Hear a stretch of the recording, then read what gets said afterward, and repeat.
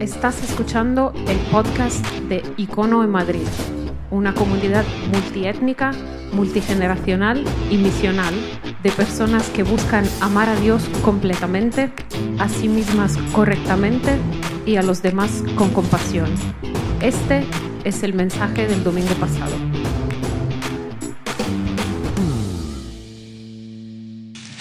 Muy bien, Icono, pasamos ahora al momento de la conversación.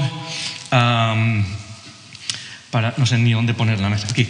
Para los que no nos conocemos, me llamo Joel y soy pastor aquí en Icono y me encanta pasar el domingo con todos.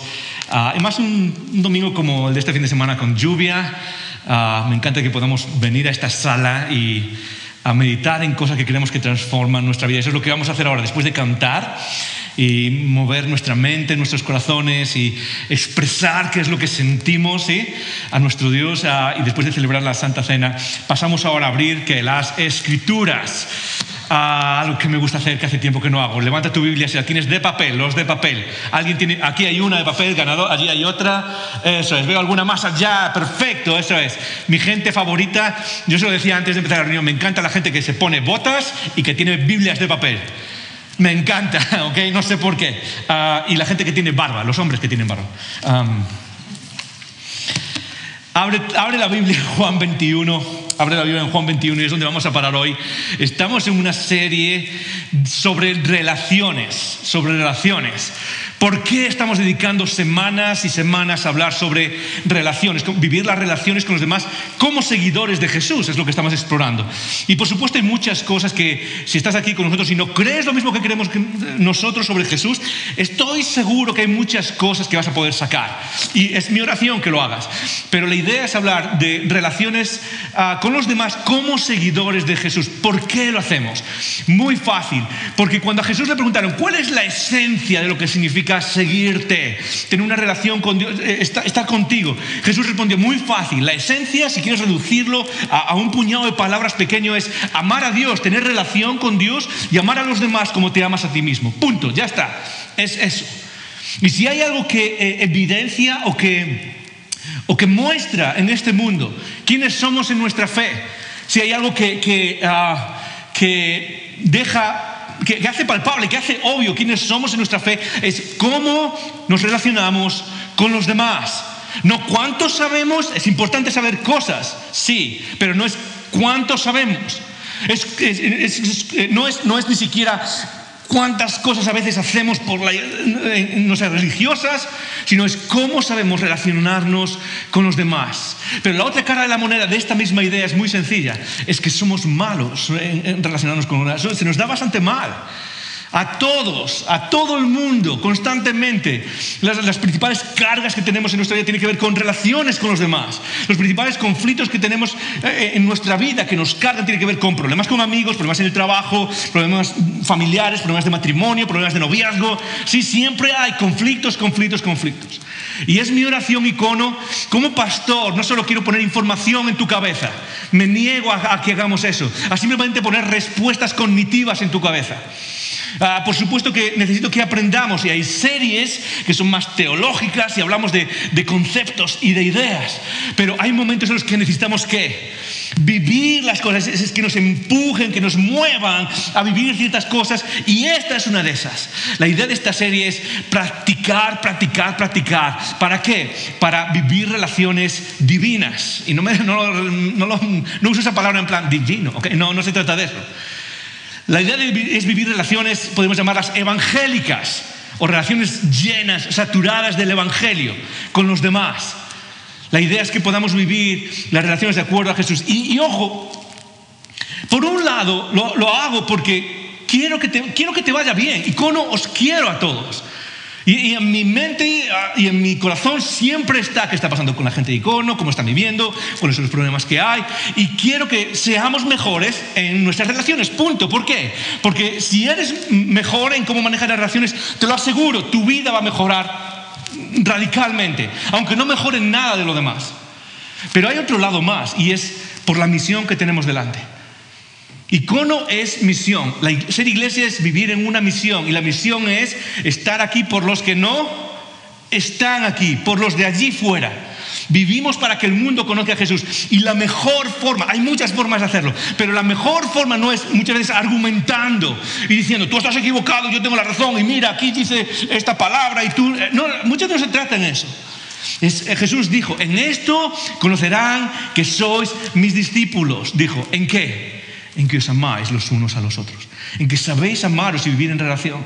Y eso no significa necesariamente ser perfectos, pero sí significa marcar una diferencia cualitativa, una diferencia divina en cómo vivimos las relaciones. ¿Estás conmigo? Sí, gracias, eso es, gracias. Y lo que hemos hecho, esta es la tercera semana. La primera semana hablamos de cuál es la raíz del conflicto. ¿Qué es lo que hay detrás de los conflictos? Santiago, el hermano de Jesús, escribió sobre esto de manera muy directa y hablamos de nuestros deseos, de lo que nos mueve, de lo que tira de nosotros, de todas esas cosas que hay detrás de los conflictos. La semana pasada, Lidia nos habló de la asertividad, de poner orden en las relaciones. Me encanta lo que hizo Lidia. ¿Por qué? Porque creo que una de las formas de fallar en las relaciones es vivir relaciones que son o pasivas, o agresivas, o pasivo-agresivas.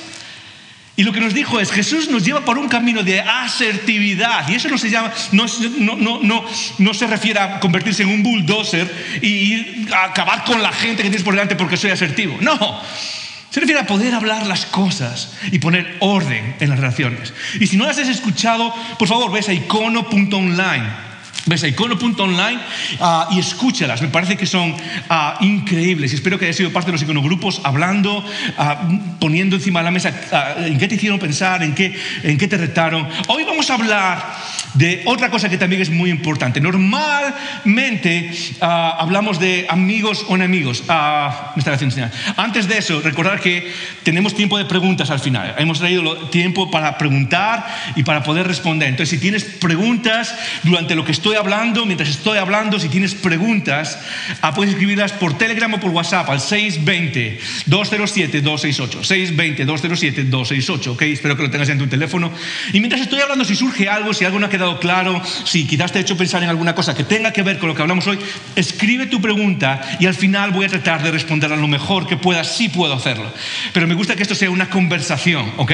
Y que podamos hacerlo parte de un diálogo constante. Así que escribe tus preguntas hoy no está Lidia aquí y las 2 semanas que habló Lidia anterior nadie escribió una pregunta, así que ayudarme a quedar mejor que ella, ¿ok? Escribir preguntas, no, es broma, ¿ok? Pero escribir vuestras preguntas al 620-207-268 y de verdad hagamos de esto una conversación.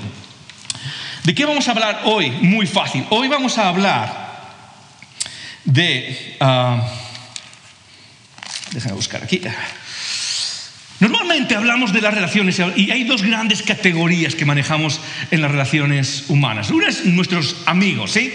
Personas con las que nos llevamos bien, personas con las que hay química, personas con las que, no sé, nos relacionamos bien. Es fácil relacionarse con esas personas. Amigos en familia, amigos en la iglesia, amigos con los que hay química o personas que de alguna manera me ayudan a vivir nuestra fe en el ámbito cristiano, estoy hablando. Son también amigos con los que es fácil vivir nuestra fe, ¿sí? Incluso las diferencias que tenemos son diferencias que se llevan fácil. Normalmente tenemos esa categoría, todo el mundo tiene esa categoría y es cierto que vivimos en una crisis de amistad, es difícil hacer amigos y muchas personas se sienten solas, nos sentimos solos. Por eso es importante vivir en comunidad, por eso es importante ser parte de un iconogrupo, pero es una categoría que tenemos clara y normalmente se nos da bien. Es relativamente fácil llevarte bien con gente que es tu amigo en un sentido general. Luego hay otra categoría que es la de nuestros enemigos. Muy bien, ok, alguien lo dijo por allí, alguien sabe leer entre líneas. Amigos, y no es muy difícil, enemigos. Y con los enemigos también lo tenemos bastante claro, ¿sí? Por un lado nos cae mal porque sabemos que son personas con las que no podemos vivir nuestra fe al 100%, sean personas a nuestro alrededor o incluso sea la sociedad muchas veces. Son enemigos también, no sé, personas que nos quieren hacer daño, compañeros de trabajo que quieren acabar con nuestra carrera. Sabemos quiénes son nuestros enemigos. Pero hoy quiero hablar de una categoría que está en el medio. Hoy quiero hablar de una categoría que es difícil porque muchas veces no hablamos de esa categoría. Y es la categoría de lo que yo llamo gente difícil. Gente difícil. ¿Y qué son las personas difíciles? Bueno, todo el mundo sabemos que no son las personas difíciles, pero no voy a hablar de personas que son nuestros enemigos, o personas que nos caen mal, o personas que... quiero hablar de personas tampoco que son nuestros amigos, sino... Lo que quiero que hablamos es de ese grupo de personas que viven cerca de nosotros o a nuestro alrededor, que es la mayoría de la gente, y hay muchas de esas personas con las que nos cruzamos, a las cuales sabemos que deberíamos amar. Hay algo que nos dice, sí, yo sé que tengo que amar a esta persona, no hay nada malo, esta persona no me está haciendo nada malo, pero es que es tan difícil, es como que no hay química, es como que, no sé, son esas personas que saben perfectamente cómo meterte el dedo y tocar el nervio, ¿sí? Y hacerte sentir mal. ¿Cuántos sabéis de lo que estoy hablando? Levanta la mano, ¿sí? Prácticamente todos, ¿sí? Prácticamente todos sabemos personas difíciles. De hecho, en el momento que digo, piensa en alguien que consideras una persona difícil, todo el mundo tiene a alguien en mente, ¿sí o no? Levanta tu mano si tienes a alguien en mente, levántala, ¿ok? Si no has levantado la mano es porque tú eres la persona difícil. Es así de sencillo. Si no levantas la mano y dices, no puedo pensar en nadie. Hey, te tengo que decir algo y no te va a gustar. Personas difíciles las hay en todos sitios. Y algunas veces hemos hablado de amigos. Sí, de cómo ser mejores amigos. Hemos hablado de amar a nuestros enemigos como Jesús nos manda. Pero ¿qué pasa con esas personas difíciles? ¿Qué pasa con esas personas en mi comunidad que no me caen bien? No me caen bien. Y estoy seguro que aquí hay muchas personas. Ser iglesia es vivir con personas que no te caen bien. Tú no decides quién es parte de tu iglesia. Piensa en tu familia también. Ser parte de una familia es ser parte de ¿qué? De una comunidad que en teoría no se puede romper. Y muchas veces son personas que son difíciles, no me caen bien. A veces es incluso tu marido o tu mujer o incluso tus hijos o tus suegros, ¿sí o no? Y son personas difíciles. ¿Qué hago? No son mis amigos, pero tampoco son mis enemigos. ¿Qué hago con ellos? ¿Cómo vivo? ¿Cómo puedo relacionarme con esas personas? Piensa en los iconogrupos. Para los que no sepan, los iconogrupos son grupos de comunidad, grupos de conversación y conexión que tenemos a mitad de semana. Son grupos de más o menos 10 personas, no pasan mucho más de 10 personas. Y son donde, digamos, se forja la comunidad, donde hay más conversación, donde hay más, hey, ¿cómo estás? Hay más de esas cosas, hay más de dudas, hay más de, hey, pues esto es lo que... Y son lugares perfectos para la comunidad, para lo que Jesús quiso para nosotros. Pero déjame decirte, en el iconogrupo, si todo va bien, debe haber gente difícil. Estoy seguro que muchos pueden pensar, ya sé quién es en mi iconogrupo la persona difícil. Y otra vez, si no puedes encontrar a nadie, hay personas difíciles a nuestro alrededor, ¿sí o no? Y lo interesante es que la Biblia tiene un montón que decirnos acerca de, y Jesús mismo, nuestro Señor, pero también nuestro modelo sobre cómo vivir, tiene un montón que decirnos acerca de cómo vivir con esas personas difíciles. Simplemente para que estemos todos en el mismo marco, ¿ok? Algunas características de personas difíciles, y simplemente puse las primeras que me vinieron a la mente cuando me miré en el espejo, ¿ok? No, es broma. La primera es... ¿ok? Dale aquí, eso es, personas controladoras, ¿sí? Todos conocemos a esas personas controladoras, personas que están moviéndolas, que están todo, ¿a dónde vamos a comer? Yo tengo una idea, sí, yo quiero ir aquí, sí, este es el mejor lugar, controlan todo, están tratando de controlar, ¿sí? Y a algunos de nosotros nos da igual, pero a otros de nosotros eso nos vuelve locos, ¿sí o no? Es estar con esas personas que están controlando todo y que están tratando de ver todos los detalles, es como a los espíritus libres, ¿sí o no? ¿Algún espíritu libre en la sala?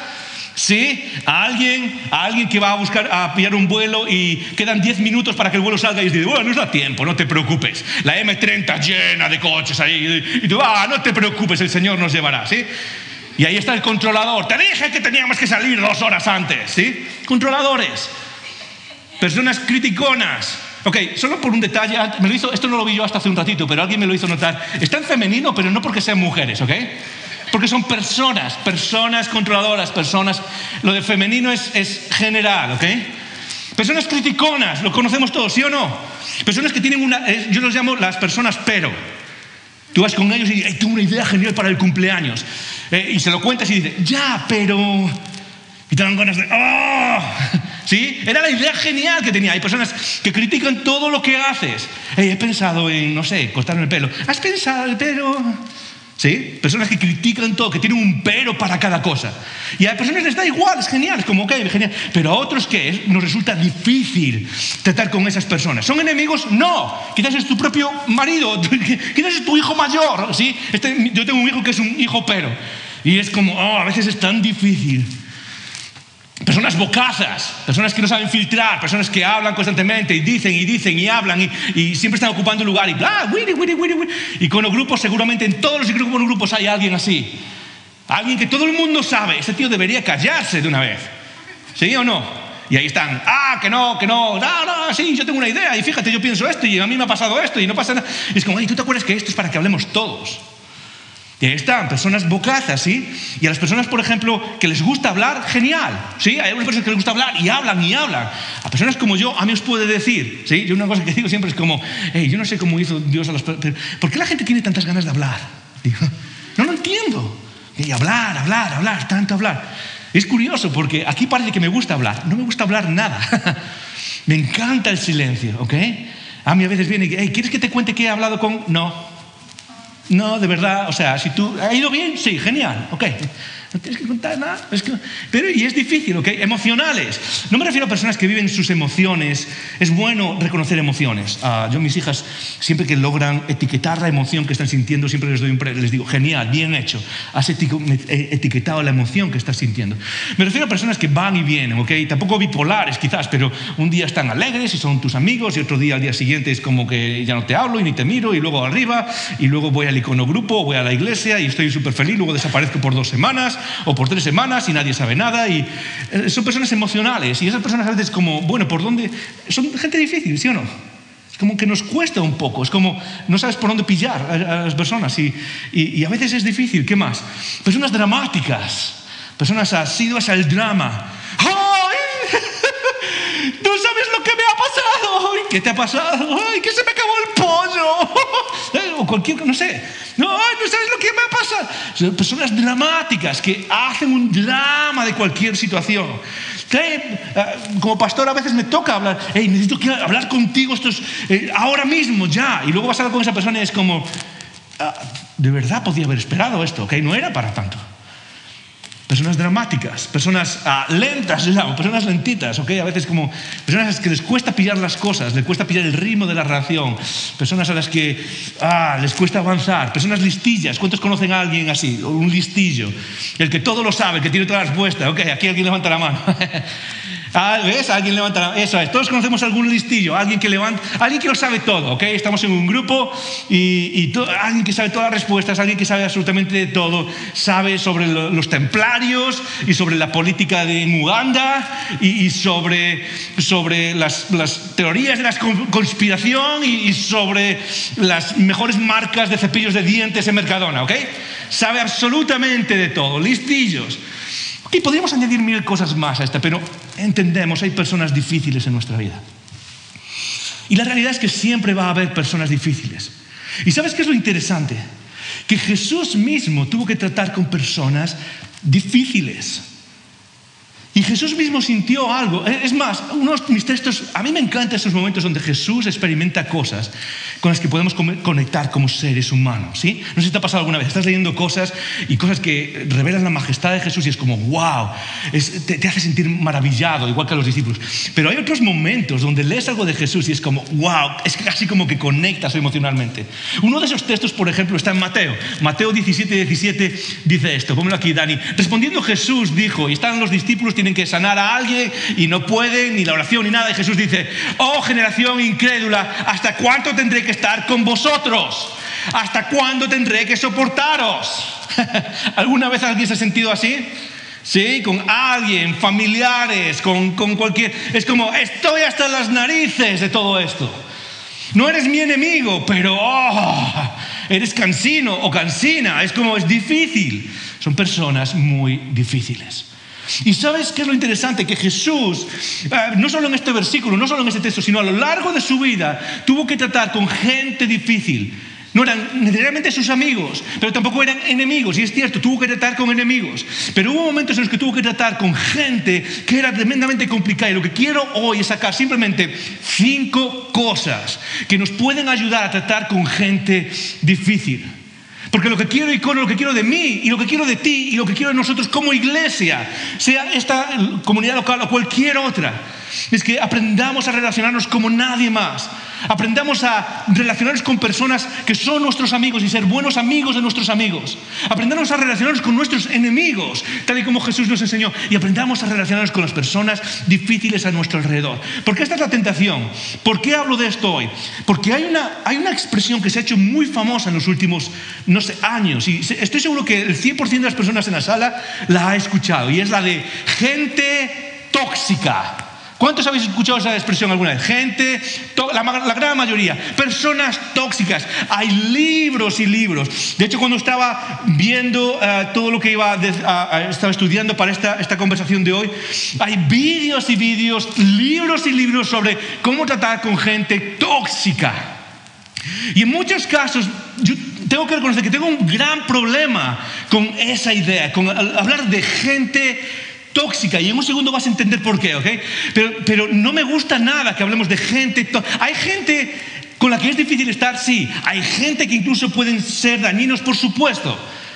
Pero me cuesta el usar esa idea, esa etiqueta, porque cada vez que usamos esa etiqueta, normalmente lo que hacemos es darnos el permiso para apartar a esa gente, para hundir a esa gente, ok, ya está, tú te vas de aquí, ok, ya está. Gente tóxica. Y yo creo que Jesús nos lleva a experimentar esas relaciones con lo que podemos llamar gente difícil de otra manera. De una manera que tiene un poder divino. Y eso es lo que vamos a ver en Juan 21. En Juan 21 es un texto súper interesante. ¿Sabes por qué? Porque es un texto de reconciliación. Por 3 años Jesús ha estado invirtiendo en sus discípulos. En discípulos con los que ha caminado de cerca, a los que ha invertido, con los que se ha desesperado.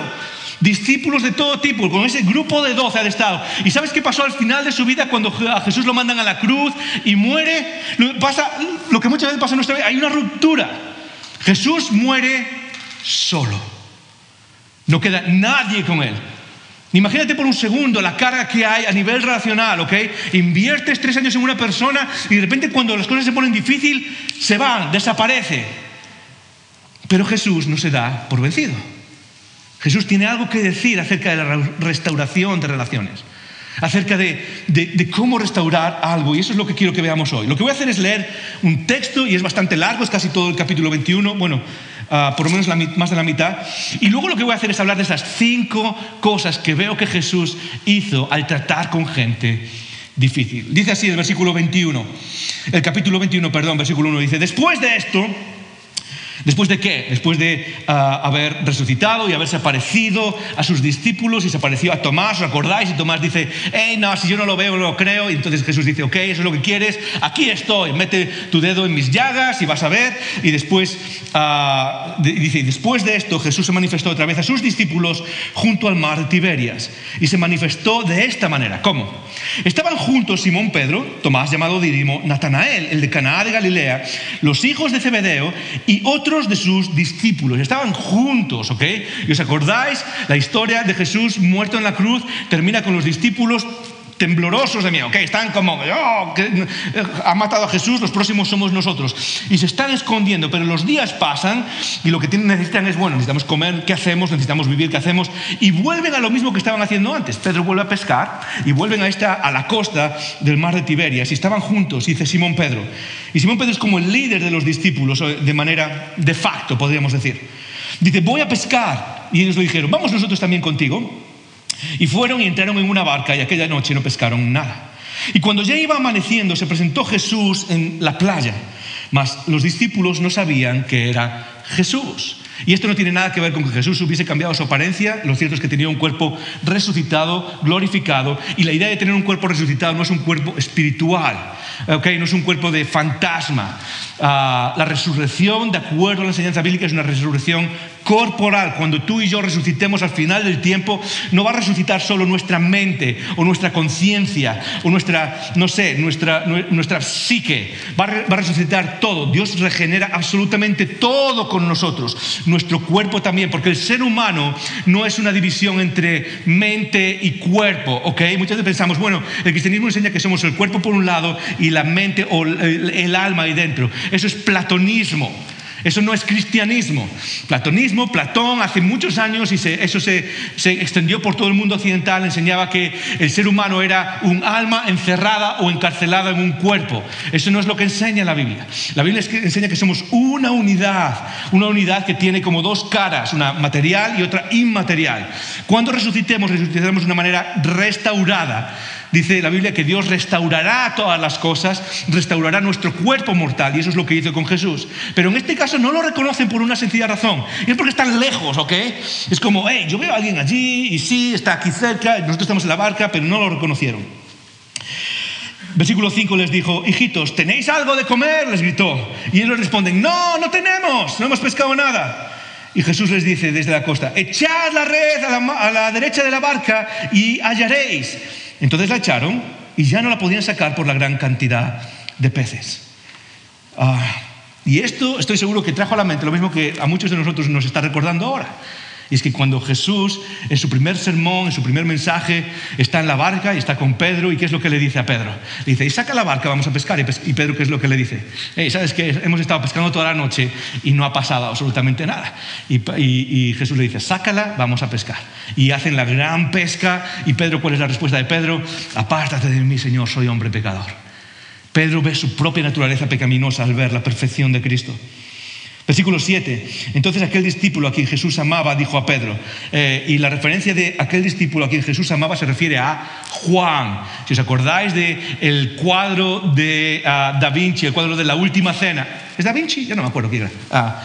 El cuadro de la Última Cena, ¿sí? Famoso cuadro que Dan Brown en su libro El Código Da Vinci, era Da Vinci. Dice, marca la V entre dos personajes, y está Jesús y hay un personaje en el cuadro que está recostado sobre Jesús. Ese es Juan, y Juan se define a sí mismo como el discípulo a quien Jesús amaba, el más joven de todos los discípulos. Entonces aquel discípulo a quien Jesús amaba dijo: ¡Ey, es el Señor! Y Simón Pedro, que se da la vuelta cuando oyó que era el Señor, se puso la ropa, se ciñó la ropa porque se la había despojado de ella y se echó al mar. Y los otros discípulos vinieron con la barca arrastrando la red de peces, pues no distaban de tierra, sino como 200 codos. 200 codos son como unos 100 metros, un codo es un poco más de un medio metro. Al descender la tierra vieron brasas puestas y un pez encima de ellas y pan. Y Jesús les dijo: traed de los peces que acabáis de pescar. Y subió Simón Pedro y sacó la red a tierra llena de grandes peces, 153. Voy a hacer un paréntesis aquí. La historia del Nuevo Testamento está llena de lo que podemos llamar detalles absurdos, detalles que no valen para nada, que en términos históricos o en términos de psicología forense, la psicología forense es la psicología de los testigos, la psicología de aquellos que testifican sobre un crimen o sobre un accidente. Y una de las cosas que pasa, que validan la historia de alguien, son los detalles que no valen para nada, porque son los detalles que no tienen que ver con la historia. Sí, estaba viendo este accidente y de repente me di cuenta que aquí había, no sé, una señal roja. No tiene nada que ver con el accidente, pero dan veracidad, muestran la veracidad de lo que se está contando. Este es uno de ellos. 153 peces. ¿Por qué iba a dar ese detalle? Es porque eran pescadores y los pescadores están acostumbrados a contar rápido cuál es su ganancia del día.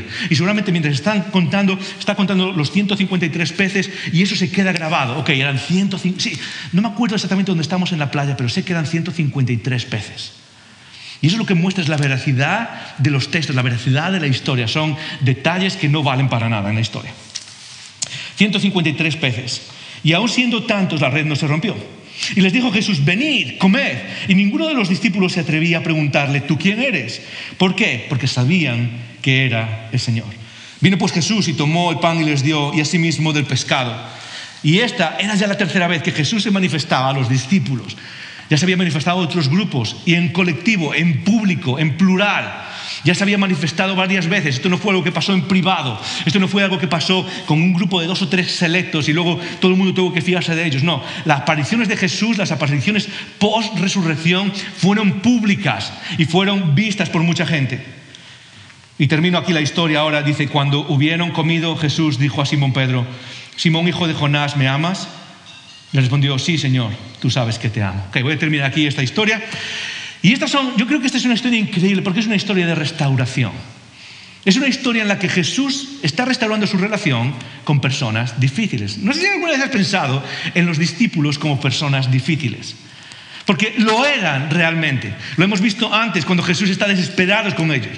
El Nuevo Testamento nos muestra a los discípulos no como personas, no como, son unos genios y son fáciles de llevar y entienden las cosas a la primera. No, son lentos, no pillan las cosas que Jesús enseña muchas veces. De hecho, critican a Jesús por lo que va a hacer. Pedro, por ejemplo, trata de corregir a Jesús y cuando Jesús dice, yo voy a morir a Jerusalén, ¿qué es lo que le dice Pedro? Ninguna vez ni se te ocurra hacer eso, le dice Pedro. Y es cuando Jesús le dice, ¿sabes? Apártate de mí, Satanás. Constantemente son personas que son difíciles de llevar. No son discípulos que son fáciles de entrenar y discipular. Son personas complicadas, son listillos. Aquí vienen los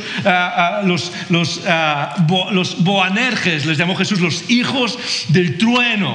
2 de los discípulos que están un día enfadados con alguien y dicen, Jesús, ¿quieres que hagamos bajar fuego del cielo, los consumamos? Eso sí que es amor, ¿eh? Sí, amor por la humanidad, de lleno. Y Jesús le dice, no tenéis ni idea de lo que estáis diciendo, le dice Jesús. Personas difíciles, personas como las que tú y yo conocemos. Padres, a veces nuestros hijos son difíciles, ¿sí o no? Enseñas una y otra vez algo y parece que nunca termina de aterrizar esa enseñanza, ¿sí o no? A veces parece que es como, ya no puedo más, ¿qué hago con esto? Tenemos también en nuestra iglesia, aquí mismo, lo dije antes, conocemos a personas con las que queremos llevarnos bien o a las que incluso quieres enseñarles un poco cómo relacionarse y es como, es imposible. Hay 5 cosas en este texto, en esta historia, que me enseñan algo acerca de cómo Jesús se relacionó con los discípulos, con personas difíciles y que creo que podemos aplicar a nosotros, porque Jesús es nuestro Señor y Salvador, también es nuestro modelo. En primer lugar, muy importante lo que veo aquí es que la dificultad no está solo en ellos. La dificultad no está solo, es decir, lo de ser personas difíciles no está solo en ellos. Y lo que quiero es no sacar solo cosas de Jesús, quiero sacar cosas de toda la historia, ¿ok? Pero hay algo interesante aquí.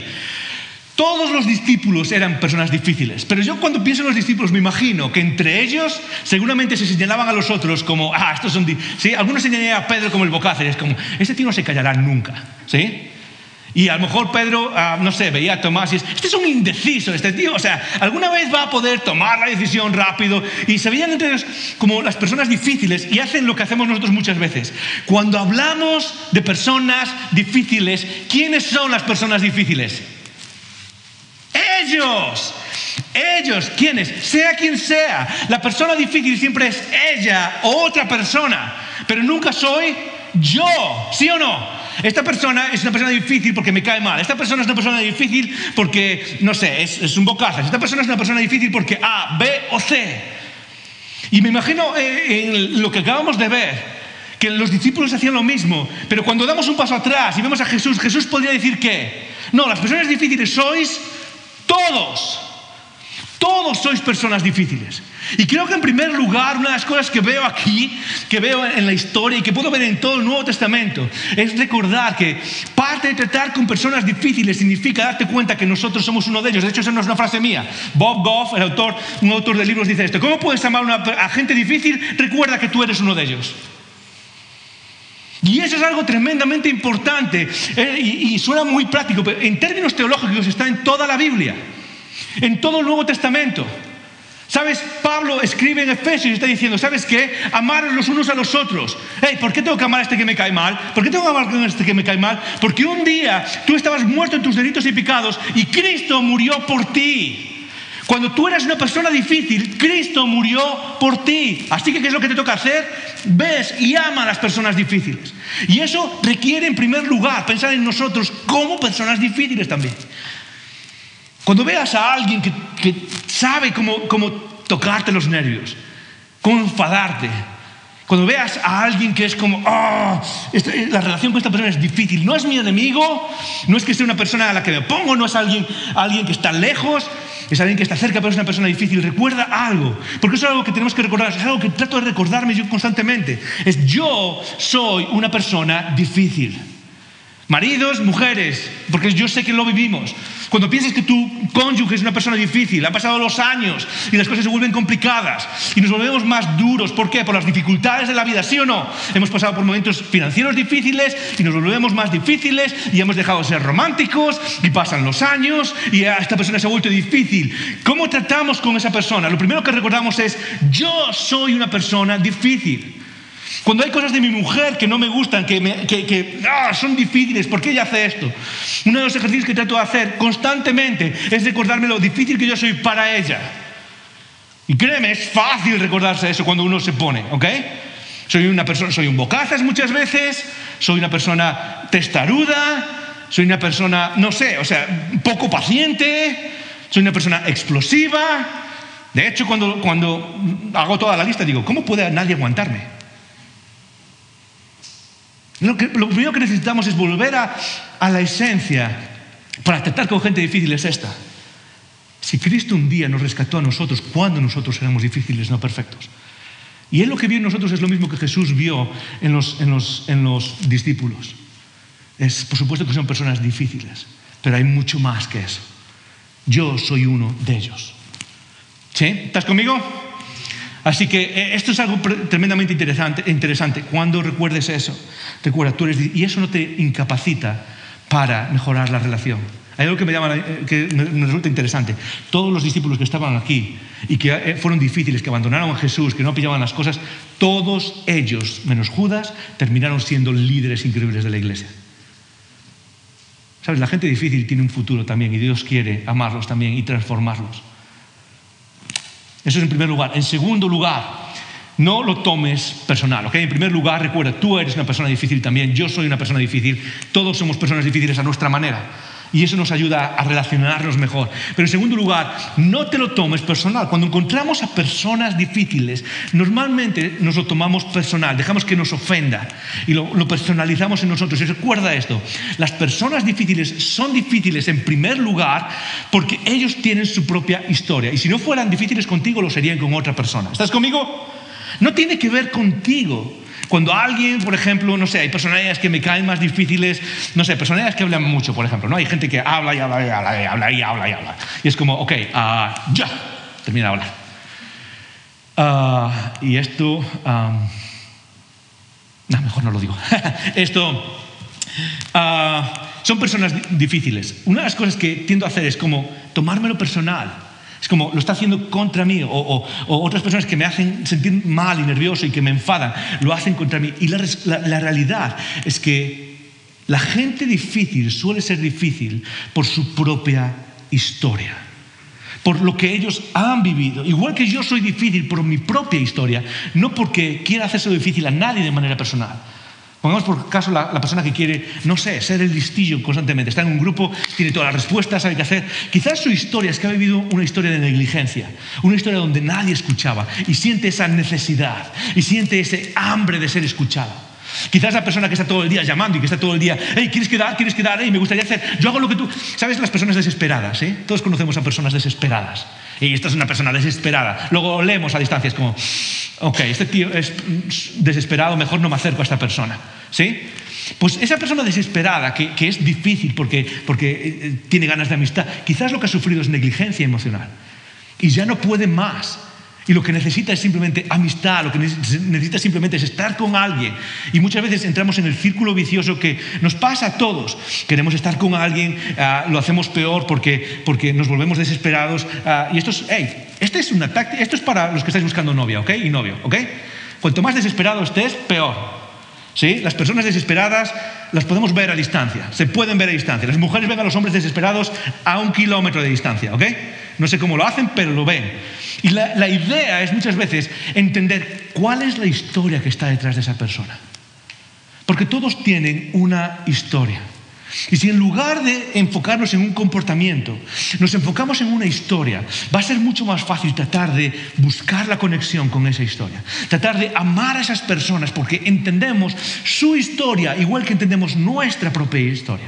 ¿Sí? En segundo lugar, no lo tomes personal. Una de las cosas que necesitamos desarrollar más sobre todo en nuestra época, es un poco más de piel gruesa. O sea, a veces nos ofendemos demasiado fácilmente y todo el mundo está diciendo cosas y las redes sociales y estamos recibiendo información.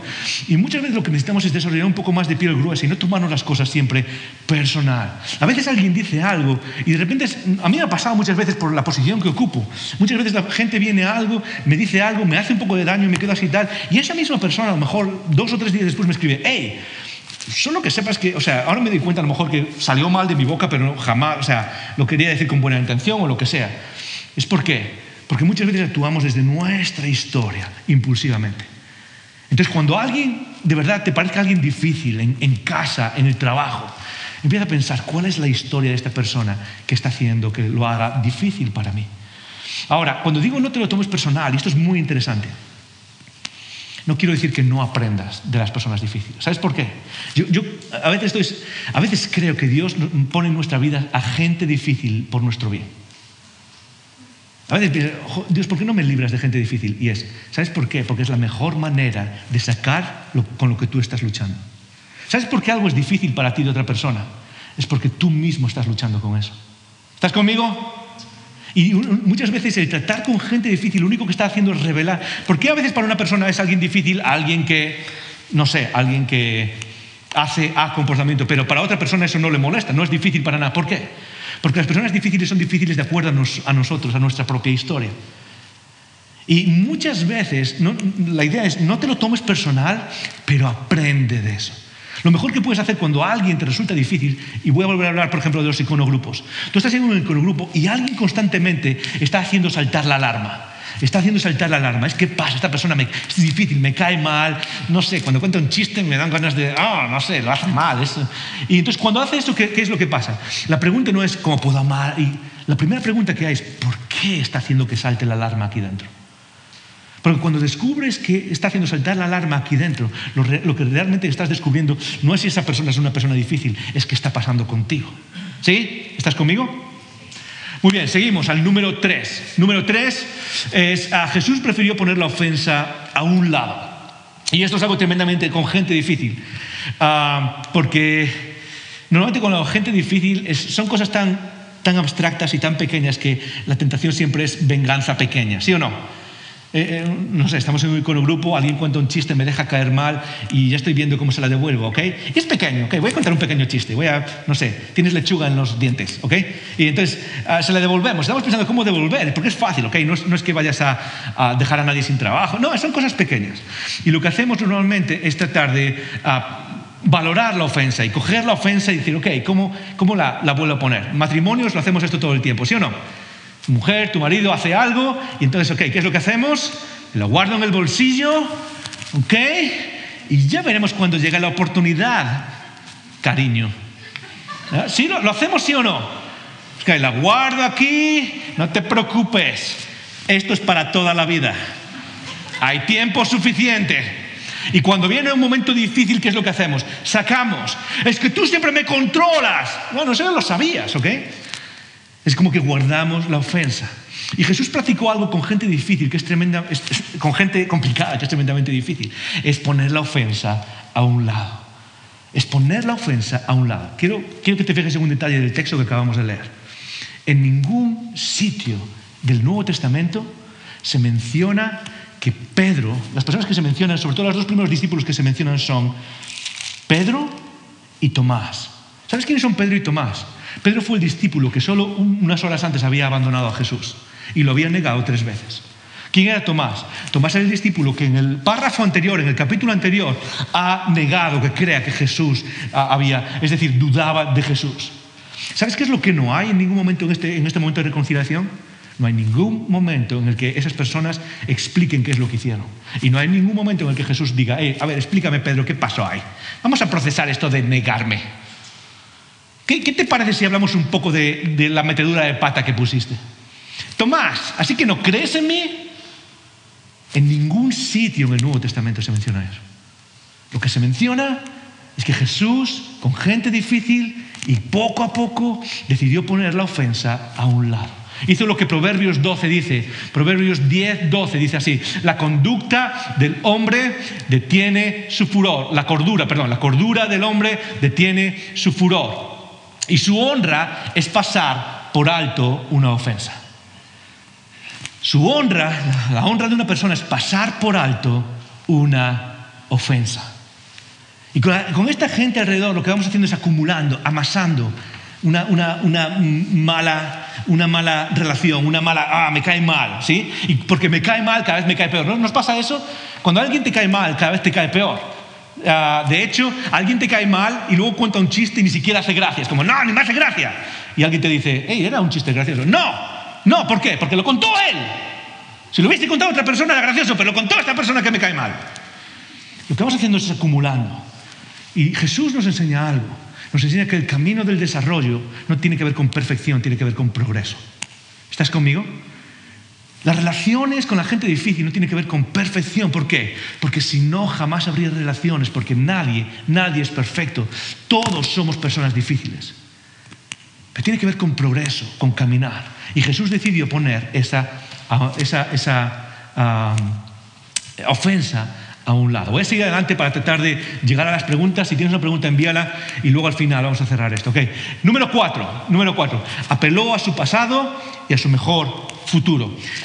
Es interesante porque cuando Jesús trata con gente difícil, lo que hace, fíjate qué interesante, crea un evento, Jesús, en el que conecta con el mejor quizás momento de la vida de Pedro, que es la pesca. Es cuando Pedro descubrió la majestad de Jesús. Jesús podría haber escogido cualquier otro momento, pero hizo algo que seguramente recordó a Pedro. Me acuerdo de aquel momento en el que me pediste que pescase otra vez y vi tu gloria. Y es volver a lo que nos conectó, a los buenos momentos. Y no solo eso, sino que cuando pasa este momento, ¿qué es lo que le dice Jesús a Pedro? Le dice, ok, ¿tú me amas? Sí, pues ahora vas a pastorear a mi gente. ¿Me amas? Sí, pues ahora vas a pastorear a mi gente.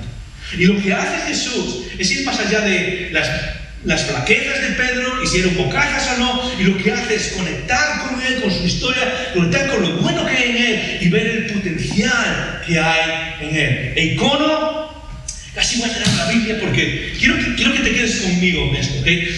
Vivimos en un mundo obsesionado con señalar las flaquezas de los demás. Vivimos en un mundo que es como nos hemos vuelto maestros de señalar lo que los demás hacen mal. En todos sitios, en los medios de comunicación, en las redes sociales, vivimos en un mundo que señala constantemente lo que alguien hace mal, lo malo que es alguien.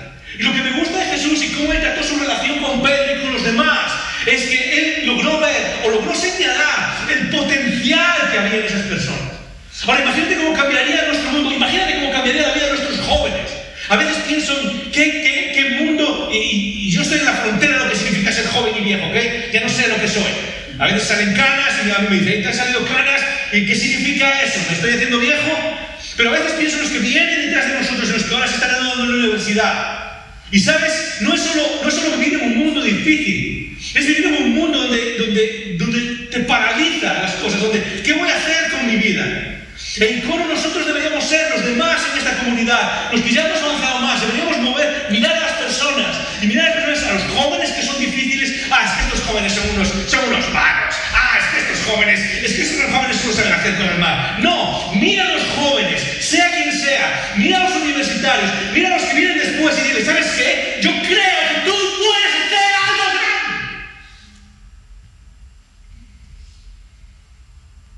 Y que da igual cómo vive esta sociedad. Hay tanto potencial entre nosotros. Hay tanto potencial en los jóvenes y en los no tan jóvenes. Y creo que muchas veces lo único que hace falta es que alguien pueda decir, no. Hay futuro, hay posibilidad. ¿Sabes? Sé que tienes 40, 50 años y la vida te ha dado bofetadas por la izquierda y por la derecha. Pero, ¿sabes? Hay algo delante de ti. Hay muchísimo. Dios es el Dios que restaura. Dios es el Dios que saca lo que parece que no hay, saca lo que hay de donde no hay. Imagínate si la iglesia fuese ese lugar donde pudiésemos mirar a los demás, sobre todo los más jóvenes, que salen ahí fuera y dicen, ¿qué voy a hacer? Tengo un título, tengo un máster y parece que lo único que me toca es, no sé, irme al paro y no sé lo que es. Y nos miramos y decimos, no, hay mucho más que puedes hacer con esta vida. Porque el Dios que está en ti es más grande que lo que está en el mundo. Amén. Y nos negamos a tirar la toalla contigo. estoy seguro que el mundo cambiaría. Vio su mejor futuro. Pedro, hay muchas cosas que tengo que decir de ti, ¿sabes? Eres un bocazas, me caes mal, es una persona difícil.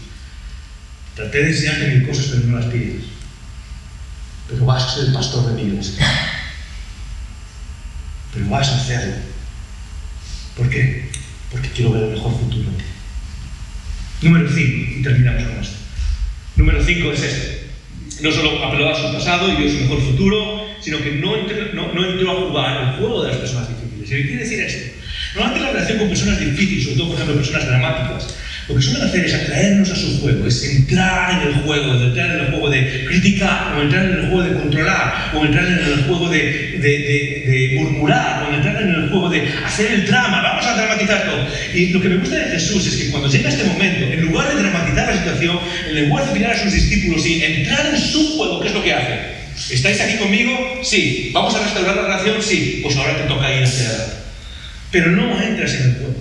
Y algo que necesitamos hacer cuando tratamos con personas difíciles es estar presentes sin entrar en el juego. ¿Estás conmigo? Podemos estar presentes en nuestra relación matrimonial y la persona que tenemos al lado es difícil, sí, pero tú puedes estar presente sin necesidad de entrar en el juego. Por ejemplo, cuando una persona difícil que juega un juego pasivo-agresivo, tu mujer o tu marido juega un juego pasivo-agresivo, tú puedes estar presente y luchar por esa relación sin entrar en el mismo juego. ¿Ok? Eso es lo que veo en Jesús. ¿Ok? Estas son 5 de las cosas, podríamos mencionar muchas más, pero estas creo que son algunas cosas que nos ayudan a entender y a tratar con personas que son quizás difíciles, personas que nos rodean en todo sitio, pero sobre todo en la iglesia, en los grupos, en aquellas personas con las que vivimos en nuestra familia. Una cosa más quiero terminar, pero no sé si antes hay preguntas. ¿Antes hay preguntas? Sí, tenemos preguntas. ¡Eso es! ¡Me encanta! La primera es de Anónimo. ¿Qué opinas de la frase? Somos hermanos, pero no primos. Si debemos aguantar todo porque somos hermanos o hay que marcar límites. Buenísima pregunta, muy buena pregunta. Entiendo la frase, somos hermanos pero no primos, quiere decir a veces la idea de ser primos, no sé si todos entendemos, pero la idea es un poco de somos hermanos pero no tontos, ¿ok? Hay que marcar las distancias, hay que... Lidia habló muy bien de eso la semana pasada cuando habló de asertividad. Y eso es un poco con lo que quiero terminar después, así que no voy a responder mucho a esa pregunta, pero cuando hablamos de tratar con gente difícil, amar, estar con ellos, no quiere decir, ¿vamos a ser los mejores amigos? No quiere decir eso. ¿Quiere decir que vamos a estar siempre lo más cerca que podamos? No. Todo lo que estamos hablando tiene que ver con sabiduría. Y en la sabiduría entra el amor, pero también entra el saber, por ejemplo, que a veces la mejor forma de tener una relación con alguien es marcar distancias. Y eso no quiere decir que lo usemos como excusa, como voy a hablar al final. Pero cuando dice, por ejemplo, si debemos aguantar todo porque somos hermanos, pues no hay que marcar límites. En ningún sitio significa que haya que aguantar todo. Jesús nunca dijo, voy a aguantar lo que me echéis encima los discípulos. Usando lo que Lidia dijo la semana pasada, siendo sensitivo y teniendo claro hacia dónde iba, lo que hizo Jesús fue algo mucho más profundo, mucho más divino, y es atraer a aquellos que eran difíciles y estar con ellos y luchar por ellos y como voy a decir al final, no tirar la toalla. Pero eso no se trata de aguantarlo todo, no se trata de aguantar abusos, ¿ok? No se trata de aguantar, ok, tengo un amigo que es abusivo, yo estoy hablando de personas difíciles, no de personas abusivas. Estoy hablando de personas difíciles, no de cónyuges que hacen daño psicológico o físico. Estoy hablando de personas difíciles, no de personas que hacen mal o que son enemigos porque hacen mal intencionalmente. Estoy hablando de ese grupo de personas que al final son difíciles pero estamos cerca, somos casi amigos. Pero jamás se trata de hay que aguantarlo todo, ¿ok? Y eso, si quieres saber más, te animo a que escuches la semana pasada. Lidia habló muy bien de eso, de la asertividad y de poner los límites. ¿Más? Sí, tenemos ahora una pregunta de David Otero, gracias. ¿Cómo se puede compaginar el poner la ofensa a un lado con confrontar con la manera que Jesús enseña? Mateo 18:15 dice, si tu hermano pega contra ti, ve a solas con él y hazle ver su falta. Si te hace caso, has ganado un hermano. Genial. Gracias, David. Ok, David está aquí en primera fila. Damos un aplauso a David, que creo que es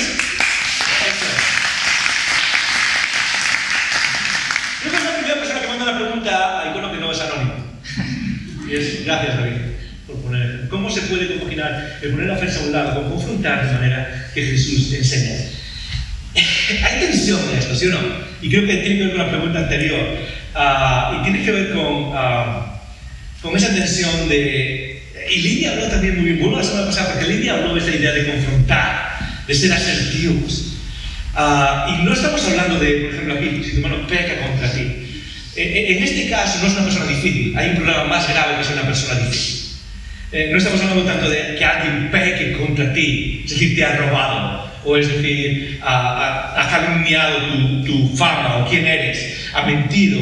Eso tiene que ver con cosas que se necesitan enfrentar y no esperar. Y el modo que pone Jesús, lo vemos aquí, es ve a solas con Él, es decir, sé asertivo. Hey, ¿sabes qué? Esto no es una cuestión de ser difícil o no ser difícil, esto es una cuestión de que me has engañado y necesito ponerlo sobre la mesa. Esto es una cuestión de que me has robado y necesito ponerlo sobre la mesa. Esto es una cuestión de que has hecho daño y hay que ponerlo sobre la mesa. Pero la idea es más, de lo que estamos hablando tiene que ver con personas difíciles que quizás va con personalidad. Esa persona es un poco, no sé, tiene una personalidad que no compagina con la mía. Entonces, ¿cómo se puede compaginar el poner al lado el poner la ofensa a un lado con confrontar de manera que Jesús enseña? Y tiene que ver muchas veces con las ganas de venganza. Creo que tiene que ver con eso. Es decir, normalmente lo que hacemos cuando no ponemos la ofensa a un lado es guardarlo para ver cómo la puedo devolver. Y Jesús siempre habló y dijo lo que tenía que decir, pero nunca con el ánimo de decir, y ahora te lo voy a devolver. Y aquellos que somos cristianos, deberíamos ser personas que son capaces de señalar la ofensa sin el ánimo de devolverla. Primera de Pedro, y quizás lo primero aquí, pero primera de Pedro cuando escribe, dice, haced como Jesús cuando os haga mal. ¿Y qué hizo Jesús?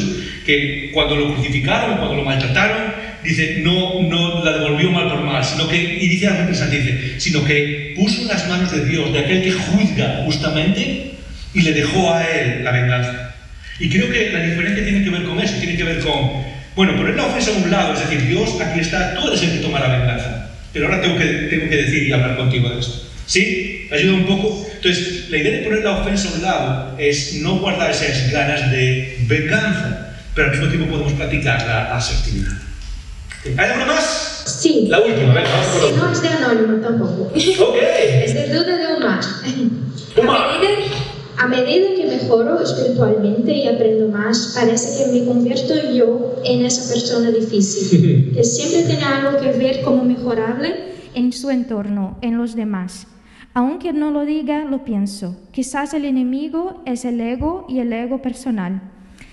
¿Cómo puede uno alejarse de ese ego, mantenerse humilde a medida que trabaja en su espíritu? Buenísima, Omar. Le damos un aplauso a Omar también. Esta es una buena pregunta, muy buena. Esto siempre tiene que ver que parece que me convierto yo en esa persona difícil y como decía al principio, ese es el primer paso de tratar con personas difíciles. Esto lo que muestra es madurez, es estar vivo a la realidad espiritual.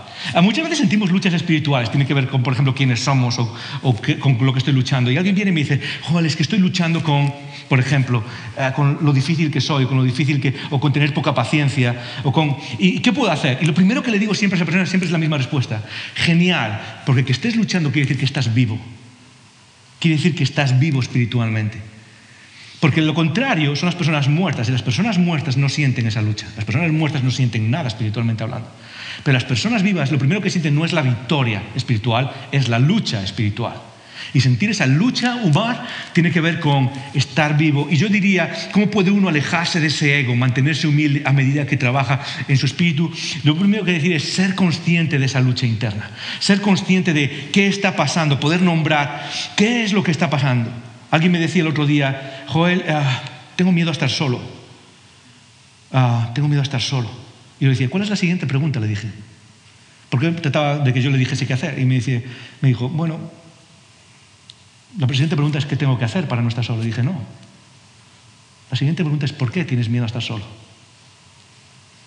¿Por qué tienes miedo a estar solo? En el momento en que rascas, ¿por qué tienes miedo a estar solo? Vas a descubrir cuál es el gran problema que hay detrás del miedo a estar solo. Y muchas veces lo que necesitamos hacer es precisamente ser conscientes. Pero en segundo lugar, ¿cómo puede uno alejarse de ese ego, mantenerse humilde a medida que trabaja en ese espíritu? Humar, yo diría que es dependencia del espíritu. Dependencia constante del espíritu. Dependencia constante de la majestad de Dios, dependencia constante de quién es Él, porque eso es lo que nos vuelve humildes. ¿Por qué nuestro ego crece? Pues muy fácil, nuestro ego crece porque no hay nada más grande cuando no miramos a Dios. Lo único que estamos viendo es aquel que está en el espejo y lo hacemos cada vez más grande. Pero cuando vemos la majestad de Dios, lo que nos vemos a nosotros es como pequeños. Vuelvo, por ejemplo, Umar, a lo que dijo Pedro cuando vio a Jesús por primera vez haciendo el milagro. Pedro hace el milagro de la pesca. ¿Y cuál es la respuesta de Pedro? ¡Wow! Apártate de mí porque soy hombre pecador. Cuando tú ves la majestad de Dios, no te queda otra que volverte humilde. Cuando tú ves lo grande que es Él y lo que Él ha hecho por ti, no te queda otra que volverte humilde. La humildad no es algo que se trabaja. Estábamos hablando con esta misma persona de la humildad y le dije, sí, es que tengo que trabajar más en la humildad. Y le dije, ten cuidado, porque cuando trabajas en la humildad seguramente vas a terminar pensando, wow, qué persona más humilde soy. Soy el más humilde de todos. Soy el mejor más humilde de todos. Porque la humildad no es algo que se trabaja. La humildad es algo que llega cuando tú ves la majestad de Dios. Y ese es el inicio de la majestad, de la humildad. El verte a ti como eres. ¿Por qué? Porque hay alguien que es mucho más grande que tú. Gracias, Umar, por esta pregunta. Espero que te haya ayudado. Y eso, vamos a dejarlo ahí las preguntas. Y voy a terminar con esta idea. ¿Cuál es la idea que lo une todo? ¿Cuál es la idea que lo resume todo lo que creo que va a pasar a Jesús? Y que quiero que tú y yo nos llevemos. Personas difíciles en los iconogrupos. Personas difíciles en nuestras familias. Personas difíciles en nuestra comunidad cristiana. Personas difíciles ahí fuera en nuestro trabajo. Aquellos que seguimos a Jesús tenemos un llamado. Hay algo que veo en Jesús y creo que necesitamos hacer. Y es esto. No tiramos la toalla con las personas difíciles simplemente porque sean difíciles. No tiramos la toalla. Esa es la tentación. Cuando hay personas difíciles a nuestro alrededor, lo fácil es llamarles tóxicos y decir, ok, ahí está, fuera. Pero recuerda esto, ni Jesús hizo eso con sus discípulos, ni Dios hizo eso contigo ni conmigo. Cuando hay personas difíciles en nuestra vida, sí hay que evaluar, a veces hay que mantener la distancia, pero simplemente porque sean difíciles, simplemente porque me caigan mal o porque hablen demasiado, no es razón para tirar la toalla con ellos. ¿Por qué? Porque Dios está escribiendo un futuro con ellos igual que contigo. Dios está escribiendo un futuro con cada ser humano. Y lo que te cae mal ahora puede ser algo que los ayude a crecer. Y puede ser algo que los ayude a encontrar a Jesús, igual que lo hizo Pedro, igual que lo hizo Pablo, igual que lo hicimos tú y yo. No tiramos la toalla con las personas difíciles. No tiramos la toalla con las personas que tienen problemas de relación social y que no saben cómo relacionarse y que no tienen lo que se llama en psicología habilidades sociales. No tiramos la toalla con personas que tienen problemas emocionales y que un día están más arriba, otro día más abajo y que a veces es difícil estar con ellos porque no sabes cómo los vas a encontrar. No tiramos la toalla con ellos. No tiramos la toalla con el que llega al iconogrupo o a una comida familiar un día sonriente y otro día llega con la cara y no sabe cómo estás. Bueno, todo está mal en la vida. No tiramos la toalla con ellos. No tiramos la toalla con esa persona a la que preguntas. Siempre hay una persona, ¿verdad? Hey, ¿cómo estás? Mal. Ya, no tiramos la toalla con nadie. ¿Sabes por qué? Porque Dios no tiró la toalla conmigo. Dios no tiró la toalla con el Joel que tiene poca paciencia. Dios no tiró la toalla con el Joel que a veces se cree demasiado listo. Dios no tiró la toalla ni contigo ni conmigo. Y aquella gente a nuestro alrededor que parece más difícil puede ser la misma gente que Dios un día use para liderar su iglesia para su gloria. Esa gente que parece tan difícil pueden ser personas que algún día Dios termine de construir para su gloria en algún lugar. Y tú y yo tenemos la oportunidad de ser parte del proceso.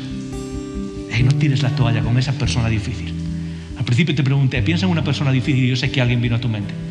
No tires la toalla con ellos solo porque son difíciles. Tú y yo somos uno de ellos. ¿Oramos?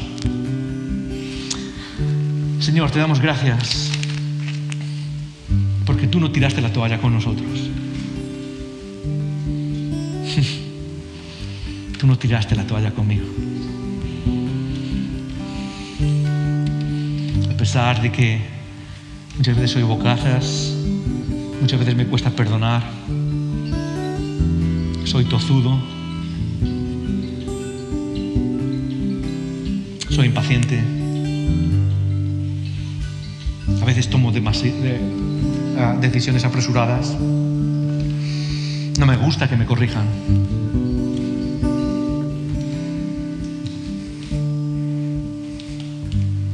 Señor, tú no tiraste la toalla conmigo. Tú no tiraste la toalla con los discípulos que eran impulsivos, los discípulos que eran lentos para aprender, los discípulos quizás no parecía que pudiesen avanzar tu reino. Esas personas parecían más que eran personas que retrasarían tu reino. Y aún así tú no tiraste la toalla con ellos. Señor, enséñanos a ser una comunidad donde hay espacio para las personas difíciles, porque yo quiero un espacio ahí. Donde hay espacio para aquellos que estamos aprendiendo, para aquellos que metemos la pata, para los que hacemos chistes inapropiados a veces. Enséñanos a ser una comunidad, Señor, en la que hay espacio para aquellos que nos cuesta mantener las emociones en regla. Enséñanos a ser una comunidad, Señor, para aquellos que a veces sienten que se quieren comer el mundo y otras veces no quieren ni levantarse de cama. Padre, enséñanos a ser una comunidad donde hay espacio y donde podemos tratar con personas difíciles, porque declaramos y confesamos, Señor, que hay mucho más en nuestro futuro de lo que tú has hecho con nosotros hasta ahora. Te damos gracias por todo esto, en el nombre de Jesús. Amén.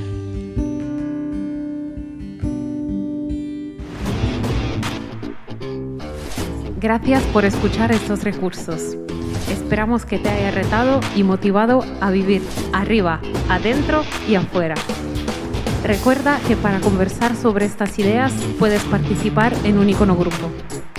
Pásate por nuestra página web y encuentra más información: icono.online.